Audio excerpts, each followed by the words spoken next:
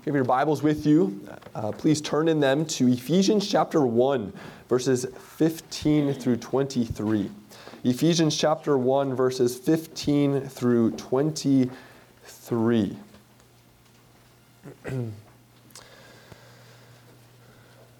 This verse speaks to one of the prayers which Paul prays for the Ephesian church. And in this prayer, Paul speaks to Christ sitting. After Christ ascends to heaven, Paul speaks about how Christ sits at the right hand of our God. And this is the doctrine, the topic that we'll be considering from our Heidelberg Catechism.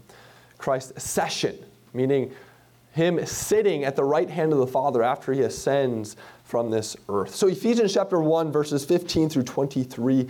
Again, please pay careful attention, for this is God's word to us this morning.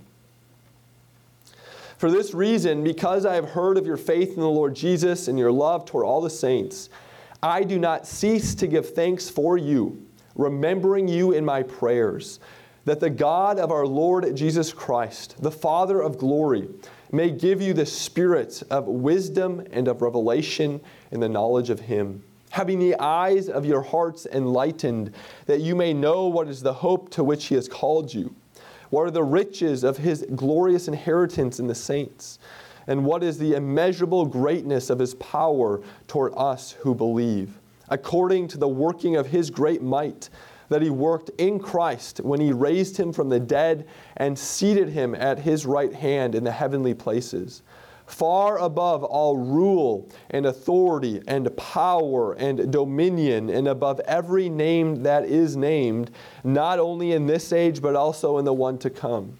And He put all things under His feet and gave Him as head over all things to the church, which is His body, the fullness of Him who fills all in all. Well, thus ends the reading of God's Word. May He again write this Word upon our hearts this morning.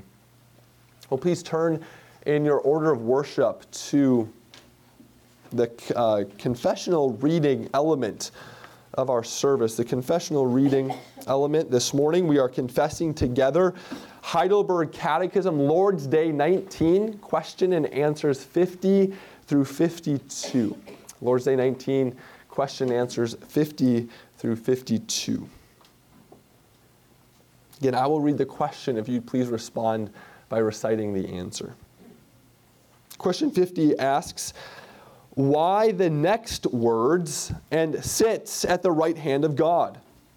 Christ ascended to heaven, there to show that He is the head of His church, the one through whom the Father governs all things. Question 51 asks, how does this glory of Christ our head benefit us?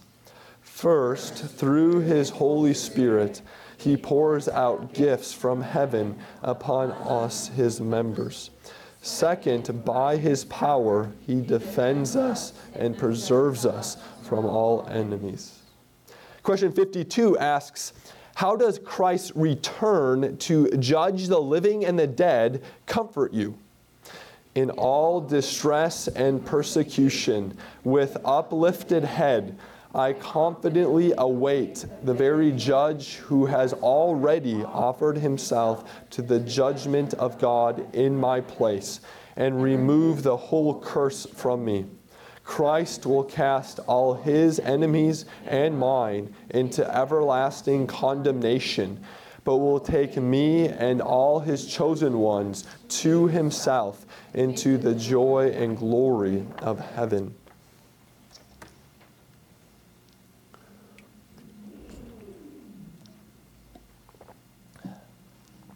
As you know, our catechism has three main sections. And boys and girls, what are those three main sections? Emalani? Guilt, grace, and gratitude. Guilt, grace, and gratitude. What section are we currently in? Say it. Can you say that again? Grace. Grace, yes, grace. And within this grace section, we are considering true faith. And so the three elements of true faith are, Violet, Knowledge, assent, and trust. Very good. Knowledge, assent, and trust. We have to know certain things, assent to them, and personally trust in them. And the content of this faith is contained in what, Marcus? The Apostles' Creed. The Apostles' Creed. So right now we are going article by article through the Apostles' Creed, and now we are considering these words and sits, that is, Christ sits at the right hand of God. Now, of course, creeds, like the Apostles' Creed, they're summary statements, meaning the framers of this creed had to be selective in what they included in this document. Now, it may strike us a bit odd that of all the things that one could put in a creed, they include this note about Christ sitting at the right hand of God. I think most Christians don't view this as being all that significant, or at least significant to make it in such a short creed. Like, what's really the significance of Christ sitting at the right hand of God? Well, the framers of this creed, which originated in the very early church and has been passed down from generation to generation, they believe that this doctrine, Christ's session, was important enough to be included in this short creed, which at least should make us open to the idea that this is a very significant doctrine to the Christian faith and significant doctrine to our own Christian lives. And so this doctrine of Christ sitting at the right hand of God is, in theological terms, referred to as Christ's session.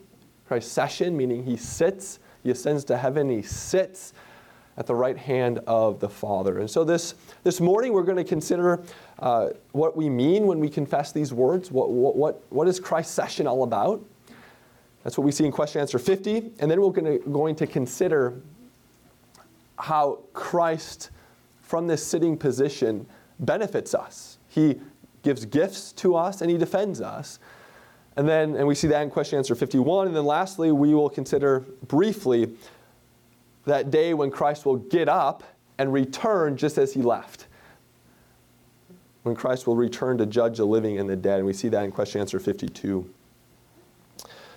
So what do we mean when we confess these words, Christ sits at the right hand of God? Well, in the ancient world, sitting upon a throne was a picture, a symbol of power and authority. Ancient world, a king would oftentimes sit after he accomplished militaristic victory. This is sort of referred to divine enthronement. One would sit. And so Christ, when he sits at the right hand of God, one of the things that it's teaching us is that he has all power and authority. He has all power and authority. Think, for instance, of a judge. When a judge sits, that judge is a sitting judge, and he is now exercising authority in his domain, the courtroom. You encounter a judge sitting in his courtroom, that's one thing. You encounter a judge in the grocery store off duty, that's another thing. In one instance, he has no authority. In the other instance, he's in his domain, in his office, operating in his given authority. And so too, when Christ sits, court is in session. Christ has legitimate authority to exercise over this creation. And so that's why in verse 21 of Ephesians, Paul says that Christ was seated far above all rule and authority and power and dominion. Paul here is giving all these synonyms that refer to various authorities.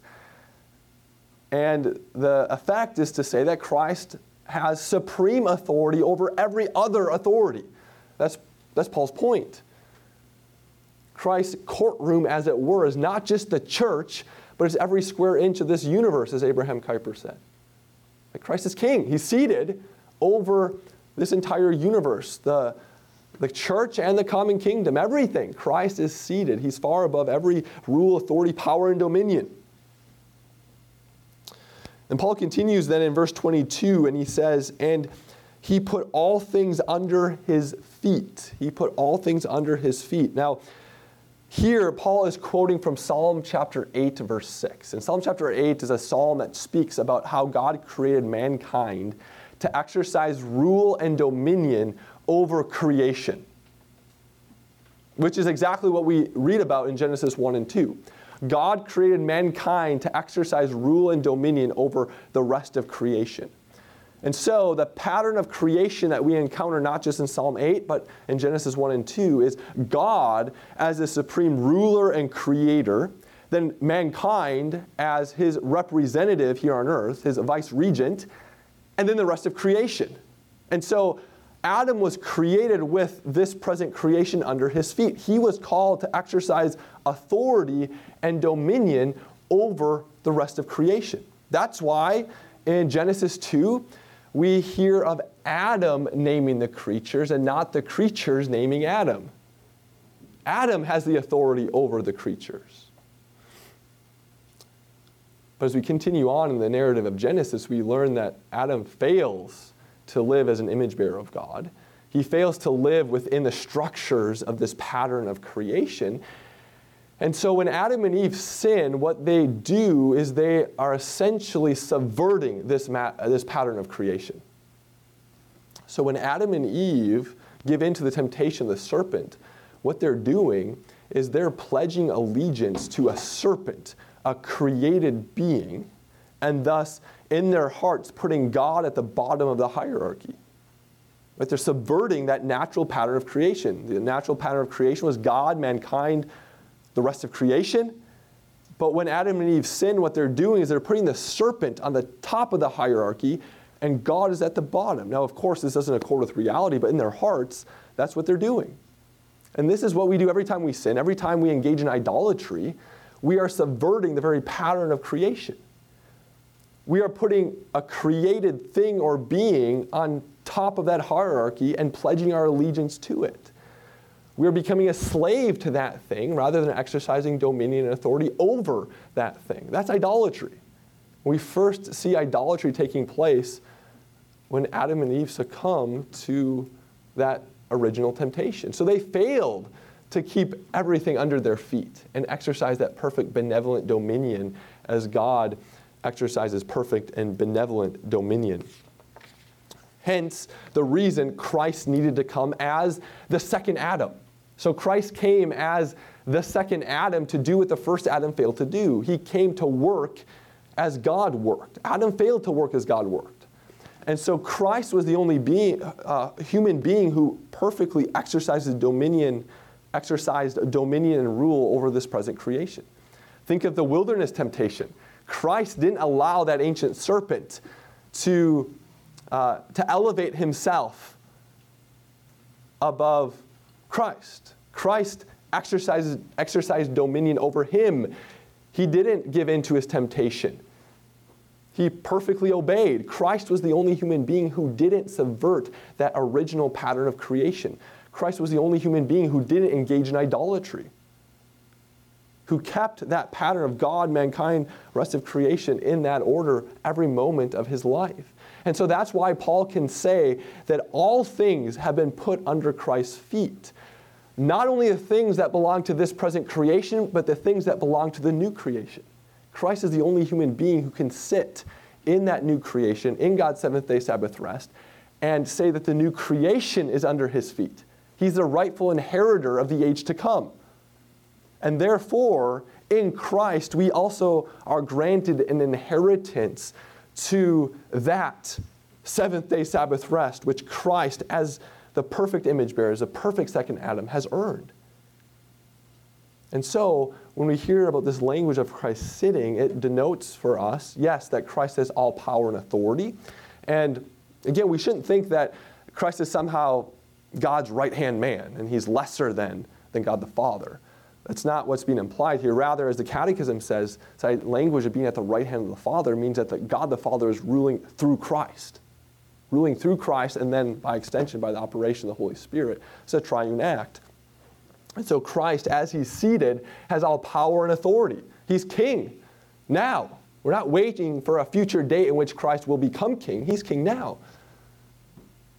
And it instructs us that Christ was the perfect second Adam. He accomplished salvation. he was the one who perfectly kept all things under his feet and was granted the right to the age to come. And in Christ, then, we are granted that right as well. So Christ sits. He sits as the one who accomplishes salvation. He is the one who sits as king of the universe.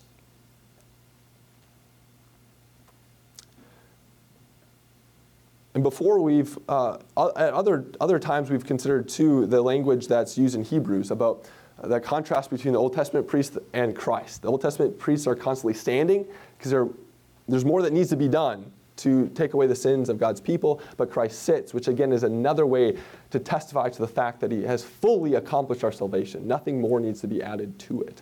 So Christ sits. Now, Christ sits. Now, question answer 51 asks, well, what benefit is this to us? Again, the Catechism is always applying these doctrines to our life. What benefit is it to us that Christ sits? And what are those two benefits? And this is a question you can answer. What are those two benefits in question answer 51?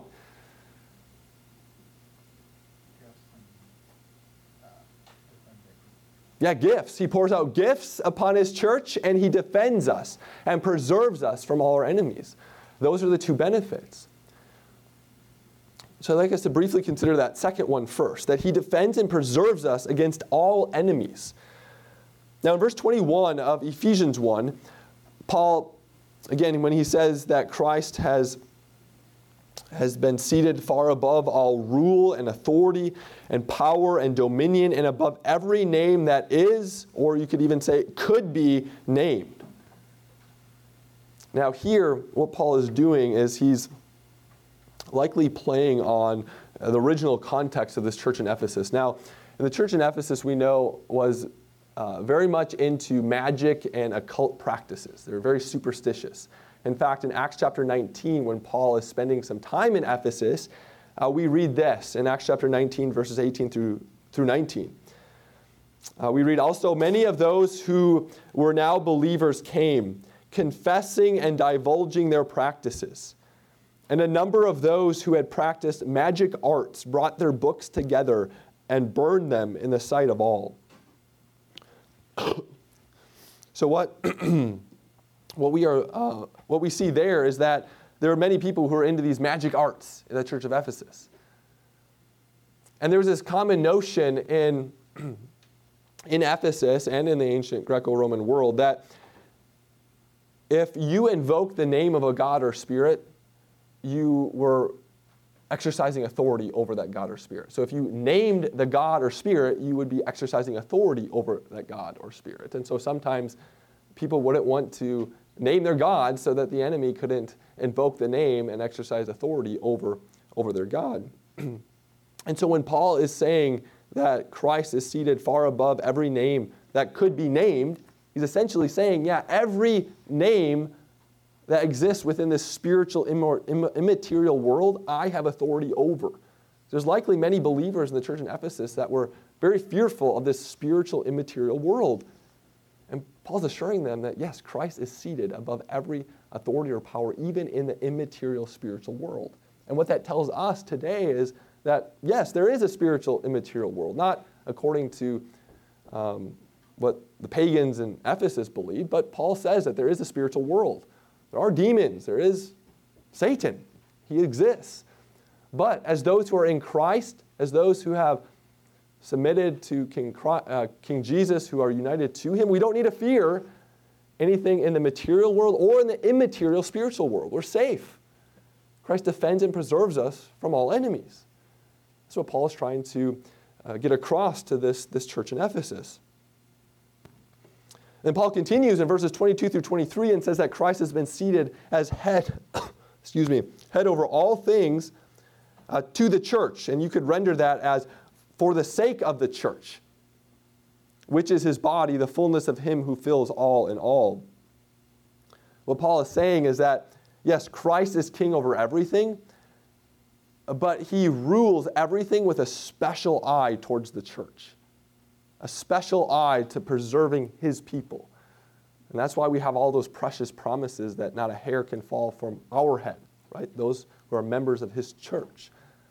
That's why Jesus says, as we consider in that declaration of pardon, that no one can snatch them the Father's people out of my hand, and no one can snatch them out of my Father's hand. Right? We're secure because King Jesus defends and preserves us from all enemies. He rules for the sake of the church with a special eye towards the preservation of his people. So Christ defends and preserves his people, but then we also learn another benefit we receive is that Christ ascends to heaven and he pours out gifts upon his people. It's sort of like that breaking of the piñata. All of these gifts come falling down to this earth. Christ ascends and gifts come down. And one of the chief of these gifts is the Holy Spirit. The Holy Spirit. Paul here, in many of your translations probably capitalize the spirit of wisdom and revelation that Paul is praying for to this church in Ephesus.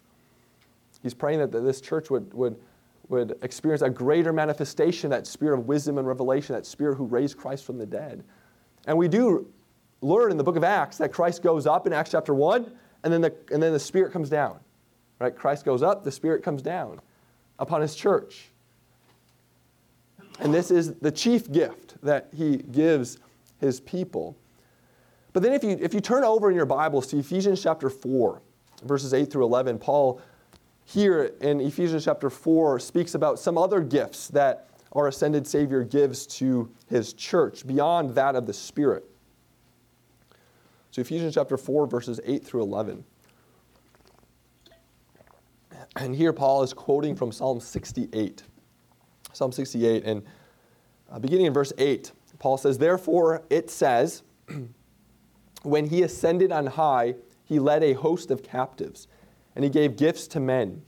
In saying he ascended, what does it mean but that he had also descended into the lower regions, the earth? And he who descended is the one who also ascended far above all the heavens, that he might fill all things. And he gave the apostles and the prophets and the evangelists and the shepherds and the teachers." We'll stop there. But here, notice what Paul's saying. He's saying Christ ascended, he left this earth, and he gave gifts to the church. And these gifts come in the form of apostles, prophets, evangelists, shepherds, and teachers. Yes, the chief gift that Christ, the ascended Savior, gives his church is the Spirit, but beyond that, his gifts include the apostles, the prophets, the evangelists, the shepherds, and the teachers. Now, the apostles and prophets are part of Christ's gift to the church. You might think, well, okay, that benefits the first century church, but how does that benefit us today? We're not under the ministry of the apostles. They've long passed away. So who wrote our New Testament?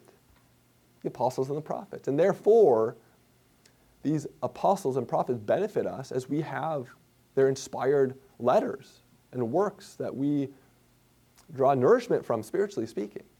And so the scriptures are, in one sense, a gift to us from our ascended Savior. Boys and girls, having a Bible is a gift from Christ himself. And the fact that you can have a personal copy of your Bible in our day and age is a wonderful gift, that you can read it. You have the privilege of being able to go to school and learn language. This Bible is translated in a language that you can understand. This is a great gift from our ascended Savior. But Paul continues and he says that Christ's gifts also include the evangelists, the shepherds, and the teachers. Paul here is referring to the ordinary ministry of the church, ordinary elders, or ordinary pastors. They're gifts from our ascended Savior. Another way to put it, the local church is a gift from our ascended Savior.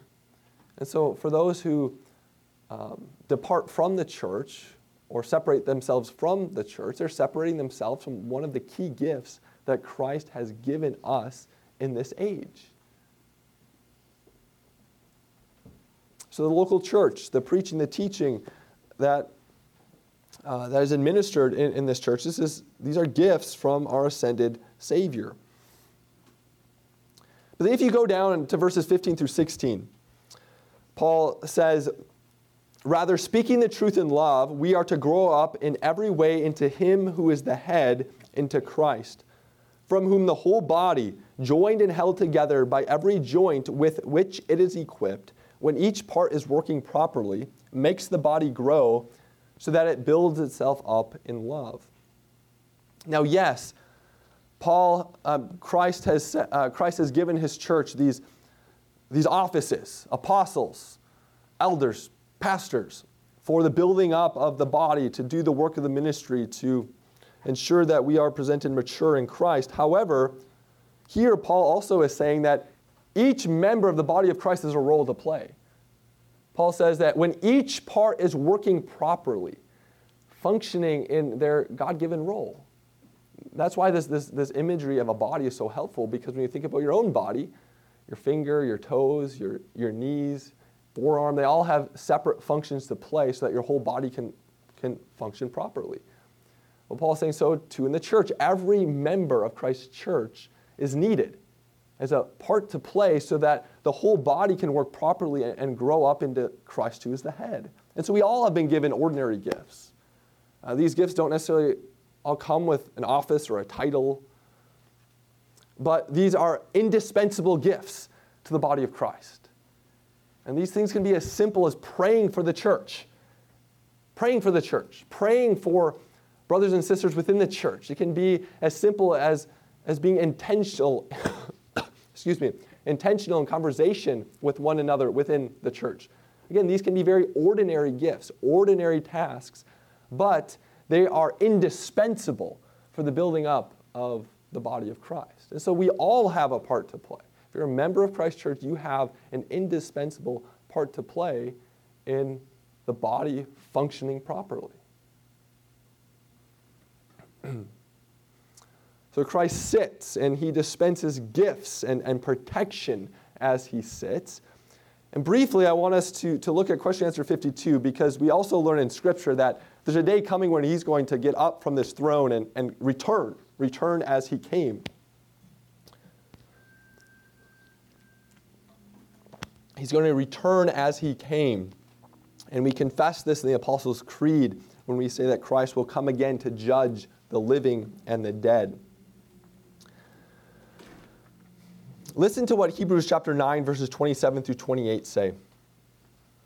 But as it is, he, that is Christ, has appeared once for all at the end of the ages to put away sin by the sacrifice of himself. And just as it is appointed for man to die once, and after that comes judgment, so Christ, having been offered once to bear the sins of many, will appear a second time, not to deal with sin, but to save those who are eagerly waiting for him. The author of the Hebrews tells us here that Christ died at the end of the ages. Part of what we learn here is that Christ's death triggered the end of the ages. We live in the last days. We considered this last week. Christ's death and resurrection triggered the last days, the end of the ages. This also teaches us that Christ's death and resurrection, the age to come is broken in this present evil age. And so we have a foot in two ages. We belong to this present world, yes, but we also have a foot, a taste of that age to come. When we get a foretaste of that, especially when we gather together on Sundays, when we partake of the Lord's Supper. But this is also telling us that Christ endured final judgment for all those who trust in him. Christ endured on the cross final judgment for all those who trust in him. That's the good news of the gospel. That is the reason why Christ's return is a comfort and not a terror to us, because Christ has already taken final judgment for us on the cross. God would no longer be just if he dispensed his wrath twice on the same sin. So if you're trusting in Christ, then your sins have already been paid for, and therefore, due to God's justice, they cannot be judged again on the last day. That's why our catechism says that in all of our sorrows and persecutions, we can look with uplifted head to the very one, that is to say, the judge who has already offered himself to the judgment seat of God on our behalf. When did that happen? On the cross. Christ had offered himself up to the judge of all the earth, God the Father, and took the penalty of our sins. So recall a few weeks back when we thought about the triumphal entry, when Jesus rides into Jerusalem on a donkey. And I briefly noted this contrast that we have in Scripture of Christ on a donkey and Christ on a war horse. So we are told in Revelation that when Christ returns as judge, he's coming on a war horse. He's not coming on a donkey. But he's coming on a war horse for all of those who have rejected his terms of peace that he brought when he came riding on a donkey. Again, donkey symbolizes peace. And so Christ is coming on a war horse, but he's coming on a war horse for all those who have rejected his terms of peace that he brought in his first coming when he came on a donkey. So for those of us who are in Christ, we can look with uplifted head. And that language comes from Luke chapter 21. Look with uplifted head and await our redemption. Christ is coming again, not to judge our sins, but to save those who are eagerly waiting for us. So that's the good news of the gospel and should transform how we view Christ's return. It's a comfort to us. This is one of the key points that the Reformation uncovered, because in the Middle Ages, people were terrified of the second coming. The Reformation taught, based on what Scripture says, that no, for those of you who are in Christ, if you've been justified in this life, your eternal destiny has been already determined based on what Christ has done for you on that cross. So Christ's return to judge the living and the dead, for those of us who are in Christ, is a comfort to us. Well, again, I want to remind you the context in which we are in this catechism. This is the context of true faith. So these are the things, congregation of Christ, that we are called to embrace. These are the things that we are called to know and continue to press into in terms of knowledge. These are the things that we're called to ascend to. We have to believe that Christ, in his human nature, ascended and is at the right hand of God. We have to believe, know and assent to the fact that Christ will return, just as he came. But most importantly, we have to personally trust that not only to others, but to me personally, Christ sits at the right hand of God. Trust that for me personally, Christ will return as my Savior, my advocate, our husband, as we will be seated at the marriage supper of the Lamb.